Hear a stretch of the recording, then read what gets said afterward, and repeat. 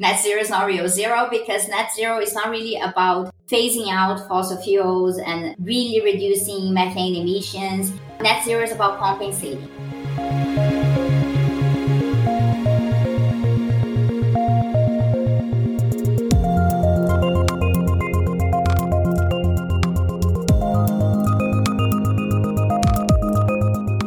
Hello and welcome to Tech Won't Save Us. I'm your host, Paris Marks, and this week my guest is Sabrina Fernandez. Sabrina is an ERGAC postdoctoral fellow at Rosa Luxemburg Stiftung. She's also the producer of These 11 and a contributing editor at Jacobin.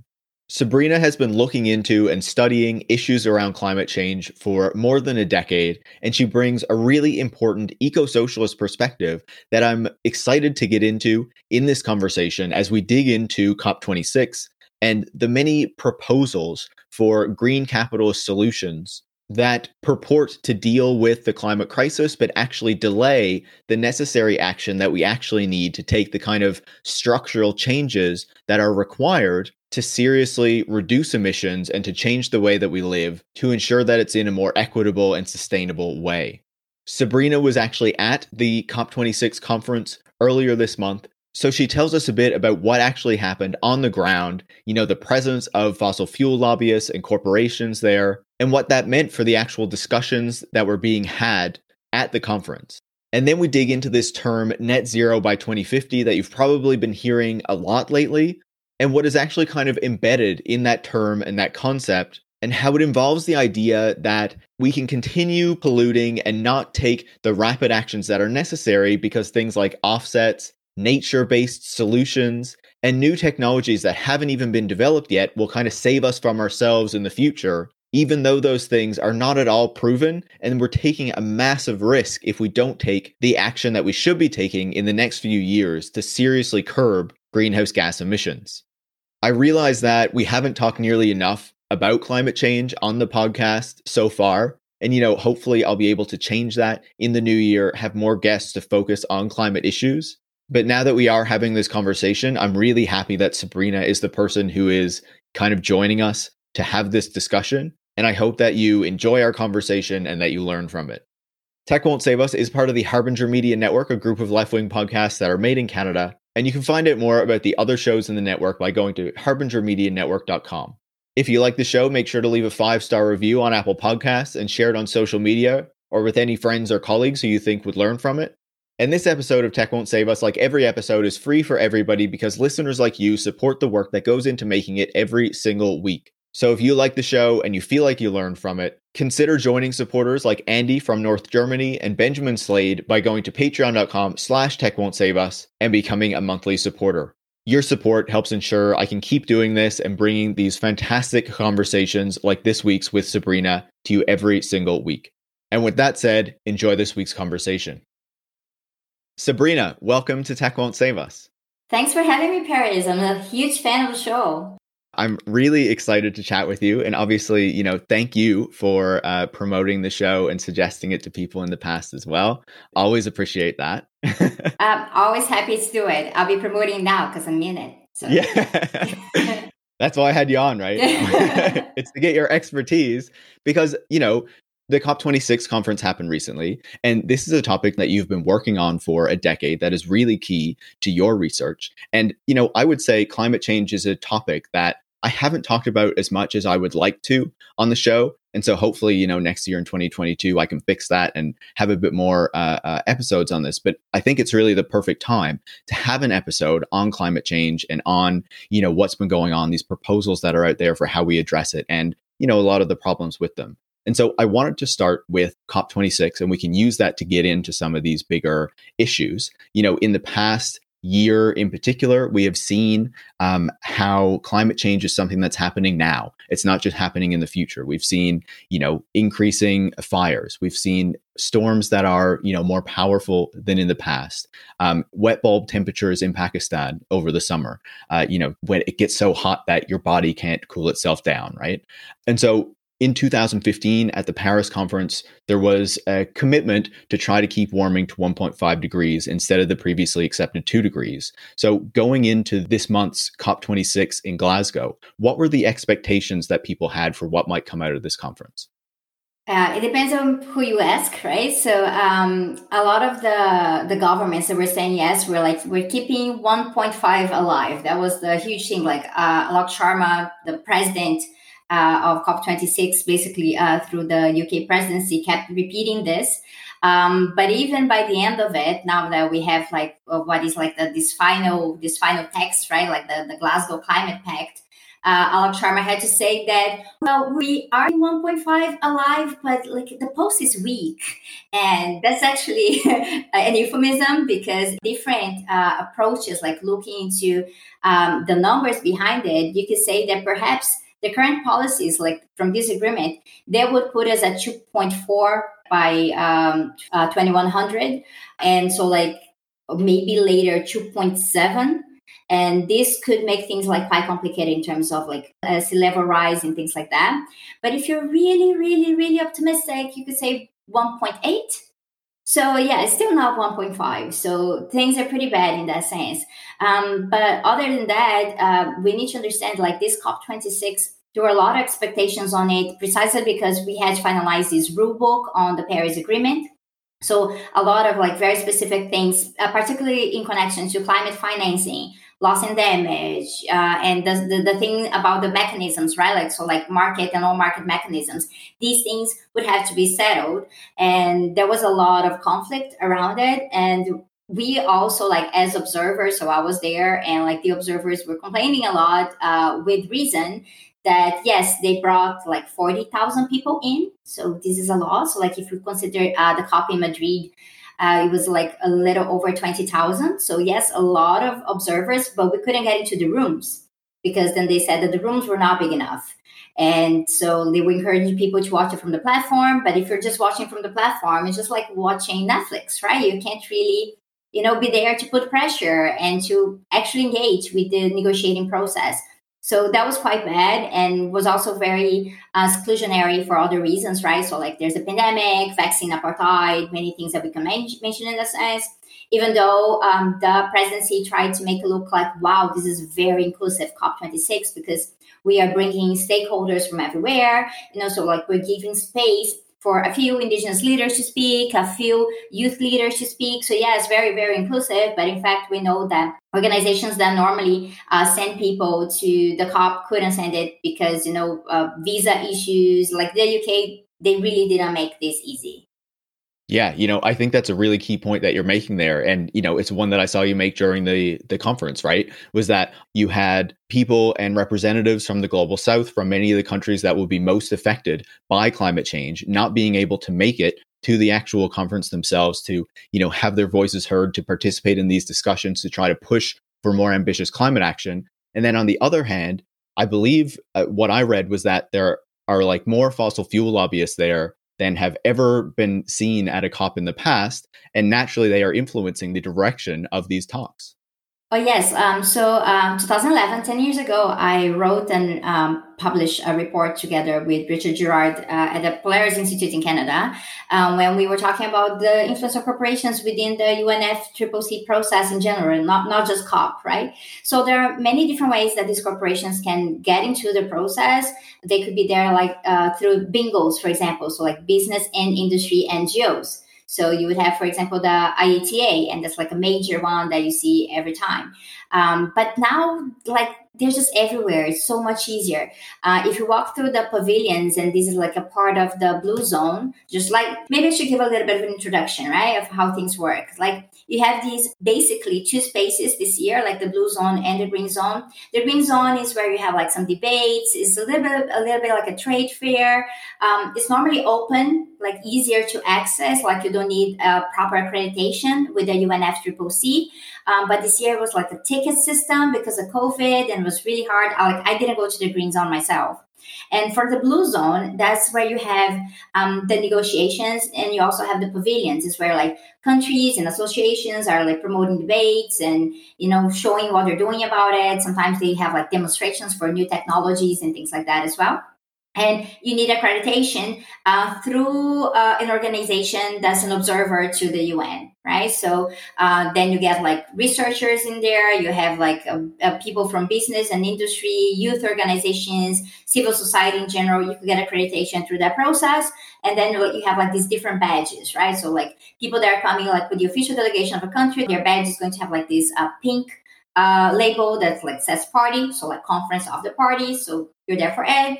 And then like observers, ours was like yellow, and like press is going to be orange. And then when you go into the negotiating rooms, for example, a lot of these rooms press can't get in, but the observers can get in. But there are also negotiating rooms that only party members can get in. Those are like closed negotiations. So there's a lot of things happening at the same time. For me in particular, was quite frustrating to see how this time they weren't even trying to disguise the presence of these corporations, right? So like I would walk around and there was like an entire floor that was like Bloomberg, Facebook, and Google right there, right? And then when you go to the Papua New Guinea stand in the pavilion, okay, that's a country pavilion, but like Ernst & Young, the big consulting accounting firm, right there, it's like you didn't know if it was the Ernst & Young pavilion or the Papua New Guinea pavilion. And when you go to the Japan pavilion, they will be like, okay, this is the schedule of like, people who are going to be presenting, also the businesses are going to be presenting. So a lot of these governments, they're just making a lot of room for these businesses in there. So like the Brazilian government was there with direct support from the agribusiness and industry associations. So it's quite obvious. And as a researcher, I had to sit through a lot of these panels too, so that can be a little painful sometimes. And they were really, really into propagating false solutions, but they were also appropriating a lot of the language from the movement. So sometimes they would talk about just transition in a completely different way that was about like pricing it correctly. That was just transition for them. Or, they would talk about, we really care for nature. And then you get into, language like nature-based solutions that to the outside, oh, that looks cool, right? But in the end, when we look into it, it's much, much more complicated. Yeah, I think that outlines it really well for the listeners to get an idea of what actually goes on, inside the conference. And I think your point there on kind of the reframing of the language and kind of the redefinition of the terms is really important. And I want to get to some of those false solutions. But first, I think we need to discuss, what actually came out of COP26, right? So, over the weekend, I guess the final draft was approved by the assembled members, or whatever the right term would be. So what actually came out in that agreement, and what does it reflect about what actually went on at COP this year? We had two sets of things coming out. One that was like from day one, is like countries would get together and they would like make a pledge, a unified pledge to like phase out coal, or like no new non-abated fossil fuel investments abroad, like very specific things. And then they'll get together, like 20 countries here, 40 countries there. There was this huge deal like to curb deforestation that was signed by a lot of countries too. But those are there to grab headlines. Like Nathan Tanke, like who was with us, like with the COP26 coalition, he was also mentioning this all the time. It's like grabbing headlines. Why? Because this was just like voluntary things that you could say one day and then you just forget about it, right? So like you have this huge conference that costs a lot of money. And because it costs a lot of money, the UNFCCC decided to thank its corporate partners everywhere, right? So like corporate partners, IKEA, Land Rover, it was all over the place. And they weren't actually negotiating, right? They were making like these pledges that were coming from somewhere else and announcing it in the newspapers. So that happened. There were a lot of things that you can find online in the newspapers about this. And then there was the actual negotiating part, just like the reason why people were there. How to use this mechanism within the UNFCCC to actually make sure that we stick to 1.5. At the end of it, they came up with what they decided to call the Glasgow Climate Pact. It's about 11 pages, I believe. And it works in the traditional way of like UN resolutions. So like for those who are not familiar with it, like I went through like model UN stuff when I was at university. So like it really, really did prepare me for this kind of things, that they draft a resolution that has two types of clauses. So at first you're kind of like reaffirming things. So they do say like affirming that this happened, recognizing that this is important, and then they will do things in the sense that were actually like kind of interesting to look at, because in this actual final text they said like also noting that for some people the concept of climate justice is important. It's like for some people, yeah, right? For some people. Exactly, right? So, and then they will get into the part where they actually like made some decisions. And then they're going to use, instead of using, like noting, recognizing, it changes into notes, recognizes, recalls, urges, encourages, emphasizes. So those are like these main verbs and things like that. And I think like suffice to say that some of these verbs, they don't mean a lot, because when you say like encourages, like, okay, it's there, it's in the draft, but it's only encouraged, okay? And I think like the most important ones that we find is when they finally agreed on saying like decides, resolves, requests, and perhaps calls upon, because it's a little stronger. And sometimes within these negotiations, they're going to be fighting over this, right? Are we going to put urges or are we going to put requests? And that could be like a whole meeting, an entire hour of this, right? And I'd say that what came out of this is better than nothing. So I'm not going to say like it was like completely horrible. But even, as I was leaving Glasgow and like I was seeing people from different standpoints and everything, everyone was a little bit depressed because they had a feeling that at least on climate finance, things will get better. So like in general, what we had here is like some calls for countries to really, like cut down on their emissions, and some encouragement for countries to actually keep reevaluating what their pledges are. So you have this thing that's like the NDCs, these national contributions that the countries need to say that, well, we're going to reduce our emissions by X or Y. And like there was even encouragement to say, well, in a few years, you should like readdress this and say that we're going to cut it faster, because while you are adapting and you're mitigating, so there are other things that you can do around it. So there was that. But two really big points of contention. So you had the stuff on mitigation and adaptation. And just to like make it clear, basically adaptation is, how you adjust to the effects of climate change. And mitigation is about trying to make climate change less severe. So like actually preventing or reducing the emission of the greenhouse gases into the atmosphere. So we need a lot of mitigation and we need adaptation as well. And countries that are vulnerable, particularly countries in the global south, they need adaptation really badly. And that will lead into also a different conversation, which was loss and damage. And around loss and damage, this was pretty frustrating because there are groups of countries like the V20, like the vulnerable 20, or like the LDCs, the least developing countries, that really wanted, more funds for loss and damage, because as you said earlier, these things are already being felt right now, right? So if there's like this really, like grade 5 hurricane hitting an island, and we know this is climate change, well, if you have this special fund for loss and damage, this would be quite good and help to deal with that. But richer countries kind of said, no, that's what humanitarian aid is for. So we're not going to stick to something else. So they basically just kind of like agreed to some sort of like working group over this and to keep this conversation going on this.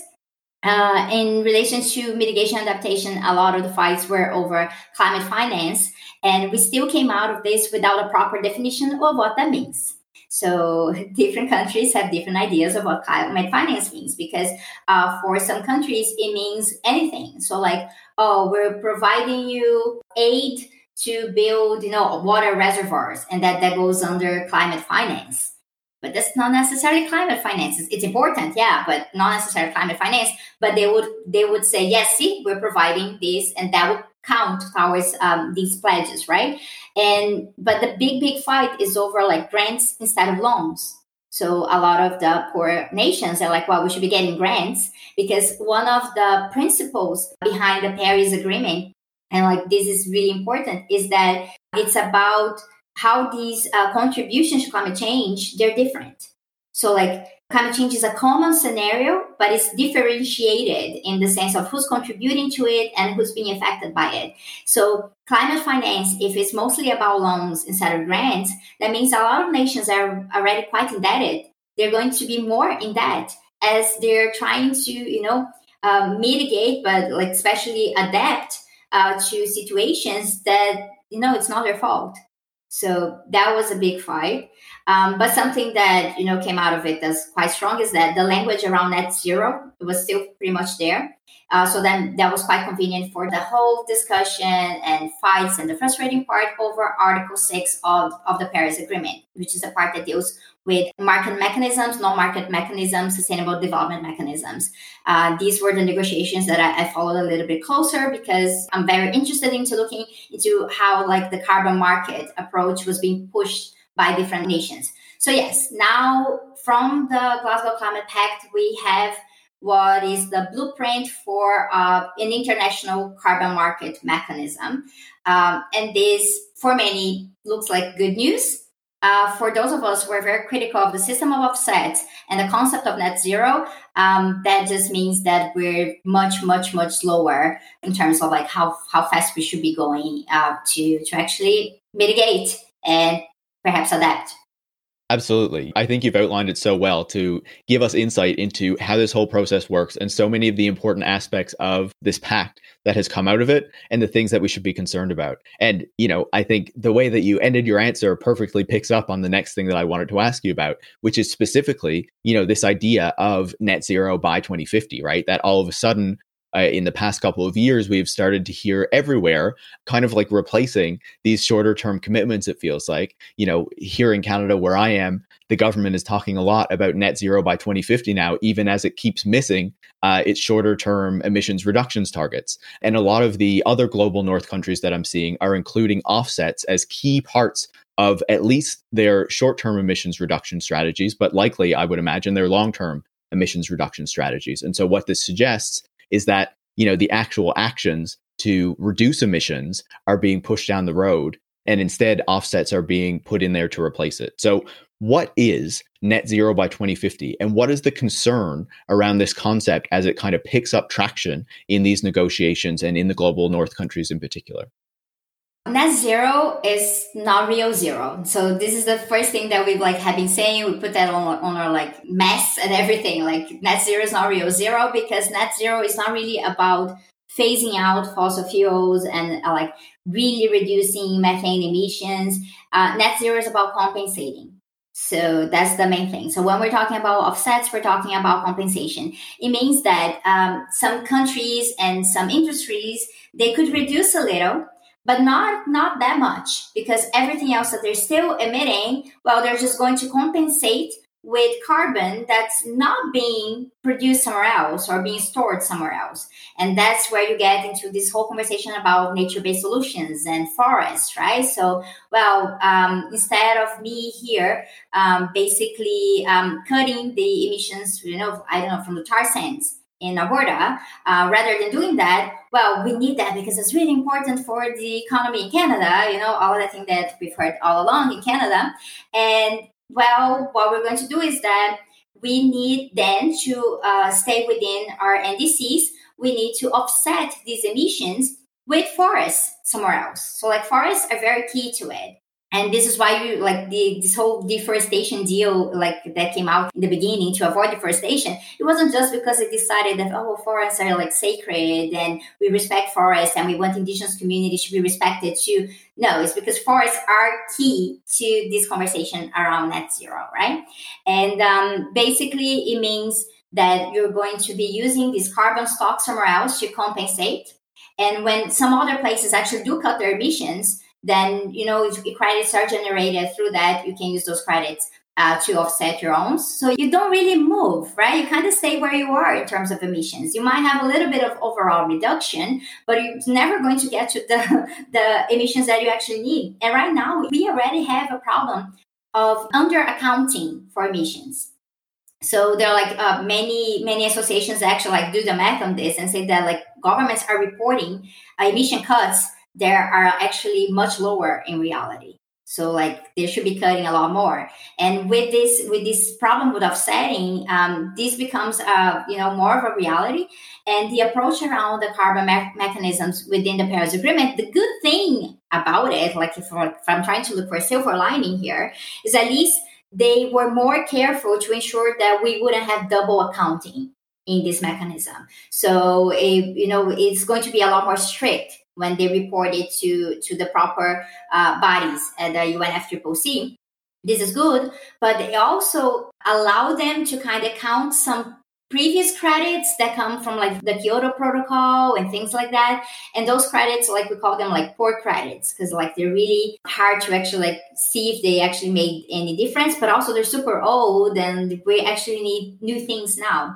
So net zero is really a way of like making it look like they're going fast and they're worried, and all of these businesses within there, they were talking about net zero the entire time. But it's really about this situation like, well, we're going to pay to offset emissions, right? And that's going to give us some climate benefits too. And then everybody wins, right? When in fact, we know that if we're actually going to, stop at 1.5, not get to 2.0, there's no win-win situation. Especially looking to the corporate side of things, a lot of people will have to lose so that the majority of people don't lose their lives, so that ecosystems can still be well kept and, we don't have like even more loss of species in the planet.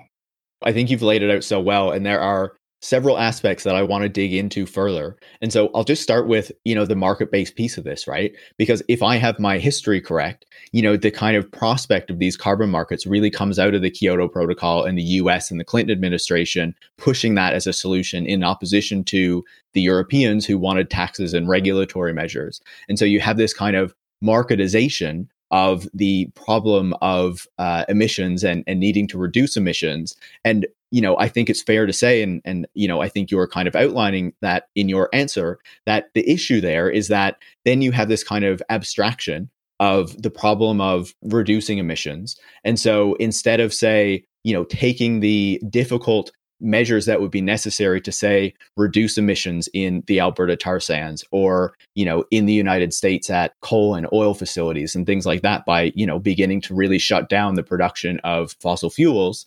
Instead, you have these proposals for nature-based solutions. So, okay, instead of starting to phase down fossil fuel production and use, what we're actually going to do is, use these forests to make sure that they're protected. And so you don't actually have the difficult actions that are being taken today because they're using forests and other solutions and, carbon capture, which I think we'll get to in a little bit, to kind of delay the actions that we need to reduce emissions today. And that is where that idea of net zero comes from. And make a lot of money along the way, because that's the whole thing, right? So I sat through a bunch of panels that like conversations were around use of blockchains to make sure that you're transferring these credits. You had an episode on this, so I think like it connects quite well, right? So, using blockchain to like, there was like these people from like the oil industry talking about how the oil industry are offsetting things and how blockchain is really important to make sure that you have proper credit. And then they would say these things that I thought were like brilliant for me as a researcher, to feel like I just caught you right there. Because, well, if you're going to use blockchain for this, then we need to make sure that we have, properly certified land titles. But we're talking about places in the global south where the indigenous and traditional communities, well, there's no land settlement at all. So they're still quite vulnerable. So that means, like land titles, like by whom? Agribusiness in the majority, right? And that's why like the Agribusiness Association in Brazil, CNA, was pushing forward and saying that Brazil is the future of the green economy.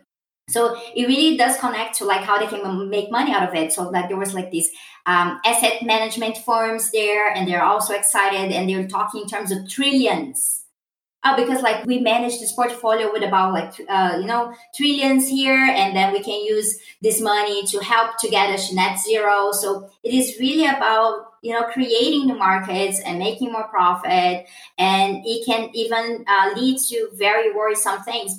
So like you mentioned, like going back to the Kyoto Protocol, and we had like the REDD+ mechanism. And this is something that we were really worried about for a really long time, because that meant not just, reducing these emissions, trying to cut on deforestation and things like that. So that kind of looks good too. It's always like this. They look good. The acronyms, they look good. But in reality, they were facilitating, problems with land grabs and like managing these huge pieces of territory and forests to the detriment of the indigenous communities that have been protecting these forests for a really long time. And until now, REDD was pretty much like results based, like so payments according to like how well kept and like how deforestation was avoided and things like that. But there's always been a push ever since REDD+ kind of like resurfaced through the Paris Agreement that yes, and then like let's move this into credits. So the whole conversation is about creating carbon credits through every means possible. And the real problem here, like the catch that we have, is that if you have all of these countries and all of these corporations saying that they're going to reach net zero by offsetting, we don't have enough carbon capturing, absorbing tactics and like forms to do enough for all of this, right? So obviously that's why they wanted to do some double accounting along the way. So that's creating a problem of governance that's quite worrisome for these vulnerable communities that have been taking care of forests, of rivers. So like nature-based solutions is something that looks cool. It looks like they're finally paying attention. And perhaps like, when we're talking about geoengineering as well, then nature-based solutions kind of look so good. That must be ecological. But that's not what it means at all.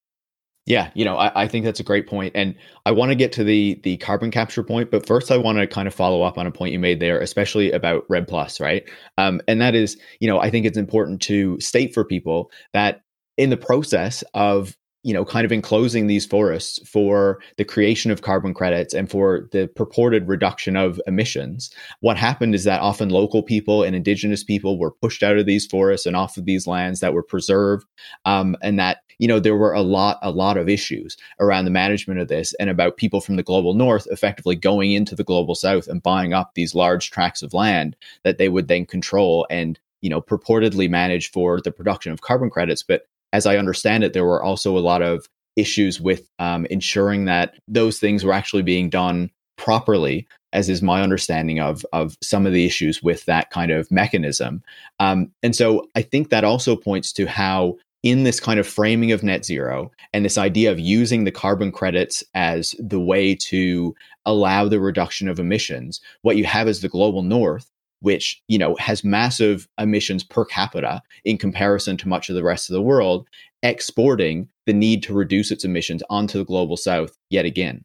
Yes, absolutely. This was one of the big criticisms from the outside, from the People's Summit, the COP26 coalition, so like the movements in general, saying that basically, the developed world has led us into this huge crisis, and they just want to use territories in the global south as a way to say, no, we're going to fix it this way. And that could even lead to more worrisome things like militarization. So like Melissa Moreano, who's a researcher from Ecuador who works on this, like she's denounced like for example in Nigeria, it became like this militarized conservation of carbon, right? Because like you had to evict people, or like you can't use the forest in a particular way. So then you get into like this whole conflicts between local communities and like sometimes even conservation NGOs who have different plans for the forest.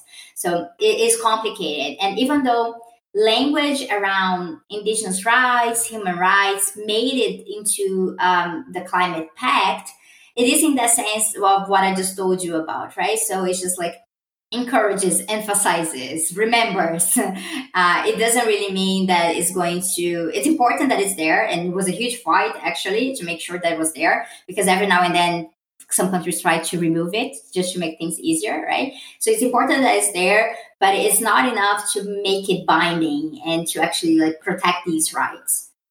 Yeah. And, just to make one more connection here, I think, to make some connections to tech, as this is a tech podcast, at COP26, you had Jeff Bezos of all people show up.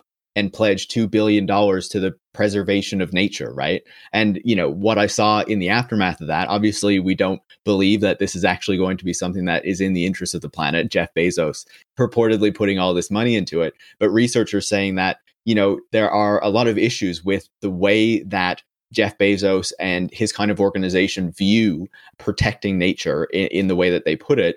And that instead, if he really wanted to make an impact, he would reduce the emissions of Amazon, which is the company that produces all of his wealth virtually, which saw its emissions increase by 15% in 2019 and another 19%, I believe it was. I'll put the links in the show notes, increase in 2020. So if he really wants to address the climate crisis and he's really concerned about this, why isn't he taking action on the thing that he can directly control instead of saying nature-based solutions?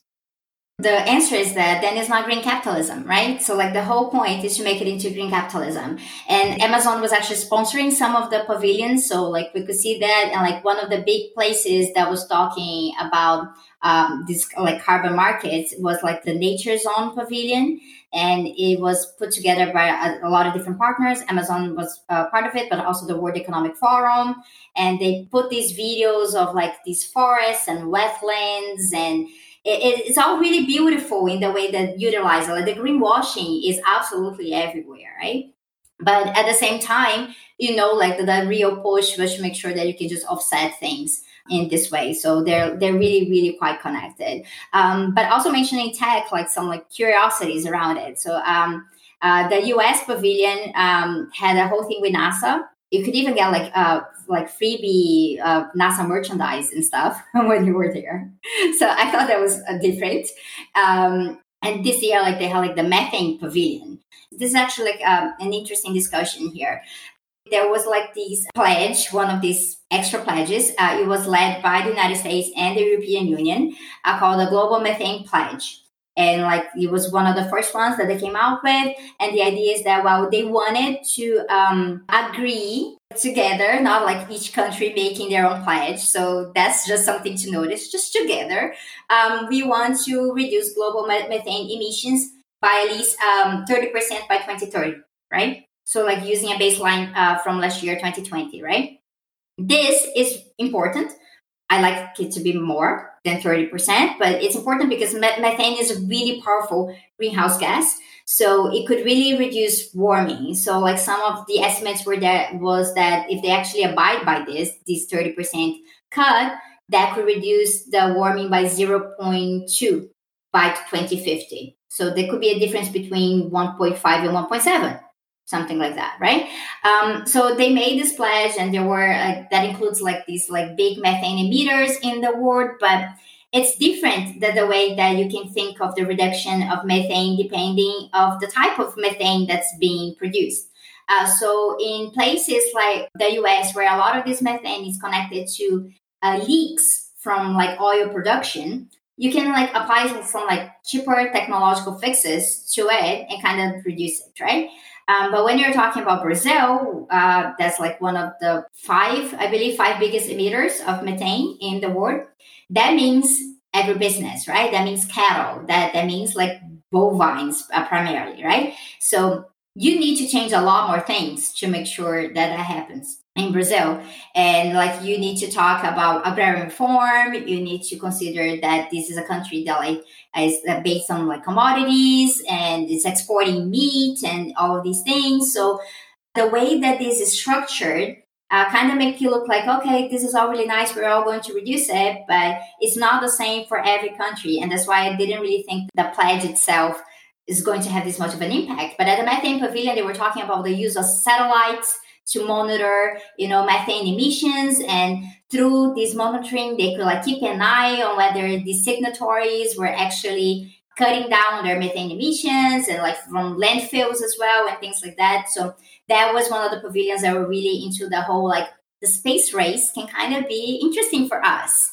And they actually framed it that way. It's space exploration and the way we monitor methane emissions, and then we're going to cut down on methane. And it's everything's so connected. Great. They're gonna create another way for Elon Musk and Jeff Bezos to kind of I guess greenwash in this sense their space businesses and their desires to go to space. Basically, they get to play heroes every time in these spaces, right? It's ridiculous. But I think when we look at net zero by 2050 as well, like there's an aspect of it that seems like kind of a techno solutionist fantasy to me, right? And I think this is kind of reflected in some of the stuff that you were saying, because a big piece of this is that, okay, yeah, we can emit more today, whether that's because of offsetting or just because the necessary work isn't being done. But then at the same time, the promise is, okay, we'll keep doing these emissions today, but we will have these forms of carbon capture and storage that will come along, that will be developed in the future, that will be able to suck those emissions back out of the atmosphere so that it won't cause the warming that we are so concerned about. But then when we look at that, there are a ton of issues where a lot of these carbon capture and storage technologies are not proven. And where they have been tried so many times in the past, they never meet the kind of objectives and the targets that are set for them to actually be able to effectively pull the carbon out of there. And so it seems like we are setting up this kind of plan for net zero by 2050, but just kind of hoping that the technologies get developed to kind of follow through on that promise, because the actions aren't being taken today to, phase out fossil fuels and do the other actions that are necessary to actually reduce the emissions instead of just kind of take them out of the atmosphere later. Just to put it very simply, a lot of these like geoengineering, techno fixes, at best, there'll be a band-aid solution. Like if they work, there'll be a band-aid solution. If they don't work, they're very dangerous, not only because of possible side effects of the application of technologies that we don't know work that well or that affect the ecosystems, and I can get more into this, but also in the fact that like they're just stalling us. They stall us, right? Because, okay, we can use this instead. And then, okay, we have more time. And this is very, very, very dangerous. And there are different categories here. So like the two major ones you mentioned, so like carbon capture and sequestration, CCS. And you also have SRM, which is solar radiation management, right? Perhaps people have been more familiar with SRM because of Bill Gates, like Bill Gates funding research within SRM, but SRM is actually like an old idea, and there are different forms of SRM, right? Like you get all of these airplanes, and you put the airplanes to go around. So like, I just keep thinking of this, right? Like a huge source of emissions is aviation, right? But you get more airplanes, and you get them to spray these aerosols into the atmosphere, and they're going to like reflect some sunlight, and then the earth is going to warm less. And this is just really stupid, because once you stop reflecting things and you were believing, okay, the earth is warming less, so that's okay, we don't need to cut emissions that much, so you keep emitting more and more, and then the airplanes stop flying, and then there you go. Things are going to like heat up much faster. So you could have like this overshoot that takes into like an unprecedented level of impact that we don't know of. There's also SRM connected to micro droplets of water that they take from the sea and then create these reflective clouds as well. But this could be even like more general things that we've heard about in terms of like urban planning, right? So like painting roofs and painting like entire roads white and saying that everything is going to be like mirrors. Now imagine walking through a city, okay, where everything that you touch is reflecting heat and the earth is already warming. How livable is that city really? Because when like we've had cases in places like Dubai and London where they put too many mirrors and reflective glasses on the buildings, and they start like actually frying and melting pavement. So these ideas are really strange to me, that people think like that this is going to be livable in that sense, right? But these type of techniques around SRM, they can also cause huge ecosystem problems, right? So, like it affects very much like the weather patterns in a region. And this could have major consequences, not just the fact that, a place that is used to having rain is not going to have rain, but also like countries getting to like more territorial fights, geopolitical conflicts around this as well. And this will affect, how crops are raised and entire food chains. So it affects other species as well. And then you might have like an influx of animals into cities that you're not used to. So it's not that simple as they try to make it look like. And that's why a lot of these approaches that have only been tried like at a small scale. So they don't fix other problems, because when we're talking about, for example, cutting emissions, let's say emissions from methane by reducing the exploitation of bovines. This is about a lot of things. It's about the use of the territory. That's about animal cruelty. It's a lot of other things, right?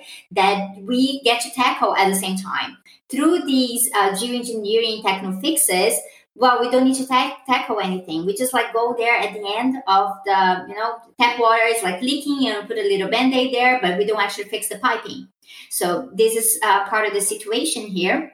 And so far, we've had problems in terms of like the ethics around some of these experiments. So like money being funneled to like these big research projects, and they're like going to places like the Great Barrier Reef in like around Australia and like spraying stuff there. It's like, what? Like, you can't just go around and do that kind of stuff. But it's really iffy, right? The ethical benchmarks for this kind of stuff is still to be developed. And then we get to CCS, and CCS gets more complicated, because it could be like anything from like filters that they put at the process of emissions until like the whole idea about like actually capturing carbon and storing it underground or things like that. And that gets into like things that could be called carbon capture, tree planting, and forest expansion, right? And in some places, they could be just planting any trees. So it's concerning in terms of like biodiversity. It's concerning about the fact like of the actually the forestry industry being involved in this, or ideas around BECCS, because BECCS is connected to biomass. So like you plant a lot of the trees for biomass, and then you capture carbon at the emission site, and then you put it under storage. But if you're going to use BECCS to actually fix the problem, there's not enough land in the planet for it. I'm not even talking about agricultural land. There's not enough land in the planet for BECCS to be a proper solution, right? So there's that. There's some conversations around like genetic engineering of deep-rooted crops, because they will fix more things into the soil, and then these things are the plants, the industrial scrubbers. There's conversations around like artificial trees. That one I haven't looked that much into, but I know it's also there. Liquefied transference from like CO2 from oil reservoirs underneath it, and it's a lot of things. And one of the things that's like more famous is iron fertilization of like marine spaces, right? So that would help to grow more algae, and then these algae, when they die, like they're absorbing carbon, and when they die, they sink to the ocean floor. So that's one of the main ideas. That's fertilizing the ocean. Imagine how wonderful that is for like entire ecosystems, like marine ecosystems, right? And that could lead to like collapse of fisheries, and that could be worse for the coral situation. It's already quite bad because of ocean acidification. So there are a lot of really terrible side effects in terms of like ecological rifts and ruptures that are sometimes not considered. But also in terms of when we think about, well, they're not actually fixing the problem, right? They're just like putting a little Band-Aid on the leak. I think what you've illustrated there is that there are so many ways that these solutions that are supposed to be the way that allow us to kind of delay the action that we should be taking right now, because, these technologies or these other fixes might fix it down the road. Even then, we're not really considering the full ethical implications that come with it, whether they're going to be feasible in the long term, and whether, they're going to have regional impacts that could have really significant consequences that are not being considered. And so, I would just also note that when we think about the carbon capture and storage right now, a lot of that is being used, like when it's pushed underground, to extract more oil to be burned and produced. That is one of the main uses of carbon capture and storage right now by oil companies. And then I would also say, when you're talking about kind of the regional impacts and thinking more broadly, not just about the tap, but about the whole pipe, transportation and electric cars is a major piece of this as well. And so much of that is focused around, okay, we don't need to change anything about our cities. We can just replace our gas-powered or diesel-powered cars with electric cars. We don't need to think about anything else. when there's a whole massive supply chain of mining and things like that that are going to have huge implications for people often in the global south, but also in rural and indigenous parts of the global north, where all those minerals are going to be mined. This is a major thing now, right? Like we've been talking about this new wave of green extractivism. The World Bank issued this report in 2020 talking about the demand for like lithium and cobalt, manganese, and other special green minerals soaring by like 500%.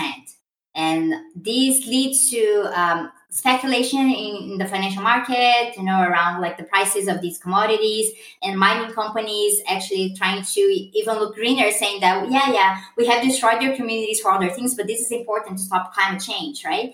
And that gets into a whole other conversation that perhaps you can do a whole episode on this, is how a lot of these discussions around renewables, they follow this paradigm around like, let's decarbonize things, but not really let's like actually transition. Right. So they reduce the whole conversation to electricity, to energy. And obviously, this is really great for Elon Musk and those guys. And then they can take lithium. And then, for example, when Elon Musk comes out and he says the whole thing with Bolivia, right, that we will cool whoever we want and things like that. And obviously, his lithium wasn't coming from Bolivia because it's not actually viable lithium right now. It's something more for the future. In that area, like Argentina, Chile, and Bolivia, Chile and Argentina are producing lithium today. Chile is like a major producer. It's actually part of the strategy of the Piñera government, like a neoliberal right-wing government that was like shooting people in the eye in 2019 during the protest. So that's a problem there. But when he says, no, our lithium is actually coming from Australia, as if Australia was conflict-free. When Australia, we're talking about settler colonialism. Right. So it doesn't change it that much when they just say, well, our lithium is coming from Australia. So we need to mention this. And, there's like, they're talking now about like mining the bottom of the ocean for manganese. And like, what are the impacts of these things? Because it's all about making sure we have these minerals. We need to take them. We're not going to reduce our demand for energy at all. We're just going to replace everything and perhaps increase. Because a lot of the plans is not just like, let's take one car that, that's powered by gas and change it into an electric vehicle. It's actually like a soaring demand for electric vehicles. And that's the actual approach for like growing capitalism. And it's quite worrisome. Like the scenario around green extractivism is something that we're worried about, and it connects to other concerns that we didn't get into it today that are like more on a tangent around energy in general, right? When we're talking about nuclear, when we're talking about green hydrogen, which is a big thing. Green hydrogen is a problem for like in Chile as well. Sometimes people don't consider what the effect on water reservoirs of these type of extractions. And we need to be quite aware that it's not just about the efficiency of using this or how safe this is or something like that. There's also like an impact on the ecosystem in general, and how it's much easier to just outsource this into these sacrifice zones in indigenous territory in the global south, because it's not going to be in the backyard of the rich countries. So they would rather mine lithium in Chile rather than in Portugal and Spain, because the environmentalists in Portugal and Spain, they're not going to let it happen, right? So let's just go try and do it somewhere else. Yeah, it's an essential point, right? And as you say, I think there are so many more topics that we could touch on and that we could discuss around, this whole net zero concept and the other green capital solutions. But I wanted to end by talking about, the alternative, right? Because even at Glasgow, we saw a ton of people marching and protesting against this kind of green capitalist vision for addressing the climate crisis that doesn't really address the climate crisis, and, other demonstrations around the world supporting that kind of a desire. And a lot of your work is on eco-socialism and what that would look like. And so I wanted to end by asking you, do you see hope for a different kind of way to address the climate crisis? And what would an eco-socialist approach look like? Yeah, well, we don't have another 50 minutes, but let's try. Well, the basic thing here to make sure is that it's not advocacy for us to go back in time and live in a deindustrialized world or anything like that. It's about how we plan things. And for example, something that's really important when I look into what would the prospects for eco-socialist industry to look like is like getting rid of planned obsolescence, right? because this is like a major obstacle that we have today. So there's a lot of things that need to be done for us to understand that when we're talking about just transition and climate justice, we need to consider people and ecosystems together, less than the profits of the industries involved. So the way that mining happens today is not the way that it should happen if we get our alternative. So obviously we're not going to transition from fossil fuels overnight. That's not possible. But we can like create like a measured approach that like X tons of fossil fuels that are being extracted will lead into investment into these many other alternatives. And then we could talk about like solar and wind and whatever energy prospects that is, but understanding that those also have impacts. And then when you're doing like these huge solar panel farms in the middle of the desert, you're going to use a lot of water, right? And that water is going to be taken from somewhere and some community might be affected. So that might not be the most efficient way of doing it. So we need to have more decentralized approach to energy production. And that would allow us to rethink about what do we do with our cities, right? And like I have this conversation a lot with Daniel Dana-Cohen, my friend, over this, because like this whole thing about like what Green New Deal cities would look like. And I think it's quite important because we do live in a global society today where the majority of the population live in like urban areas. So we need to consider the urban areas quite seriously, and like a better integration of like food production in these places. And for me, this means talking about property. So a lot of these discussions within the UNFCCC, they don't lead anywhere because they don't consider the problem of private property. They don't consider that you could be making deals with Brazil, but we need agrarian reform. We need indigenous communities to have access to their land. Once we have that, other things can come along. So this process of transition requires us to look into who's holding economic power within each area. And then so when we say that we're going to take something out, and this is something like I've discussed with the Oil Workers Union in Brazil before, if you're taking something out from the Petrobras, from the oil company, so it becomes more of an energy company and not an oil company, and to transition, you got to make sure that it's not a private company, because a private company is not interested in that. So you need to talk about sovereignty. You need to talk about how the financial market is actually making things much worse. And it is a much more difficult conversation. And that's why it's not going to come out of a COP. It has to come out from like a mass movement and like from pressure from many different areas. Absolutely essential, thinking about power, thinking about ownership, thinking about property, and, the kind of larger implications of these transformations and how to ensure they're done in a way that really serves the people of the world instead of the profits of these major companies. Yeah, and it's been so absent, like just to complement very quickly, because like on tech transfers, like I was following some of the negotiations on tech transfer, but it's really funny how it's more like this country is transferring this technology to another country and not the linkage or, patent breaking, which would be the quicker way of doing this, right? So, and this hasn't been like seriously talked about at the UNFCCC for over a decade. Absolutely. And, we can see the issue with patents with COVID-19, and, that's a whole other discussion there as well. Sabrina, I really appreciate you coming on the show, sharing your insight and your knowledge from being at COP, but also studying these issues for, over a decade now. Thank you so much. Thank you so much, Paris. It was a pleasure to be here today. Sabrina Fernandez is an ERGAC postdoctoral fellow at Rosa Luxemburg Stiftung and the producer of These Onze. You can follow her on Twitter at SAFBF. You can follow me at Paris Marks, and you can follow the show at Tech Won't Save Us. Tech Won't Save Us is part of the Harbinger Media Network, and you can find out more about that at harbingermedianetwork.com. And if you want to support the work that goes into making the show every week, you can go to patreon.com/techwon'tsaveus and become a supporter. Thanks for listening.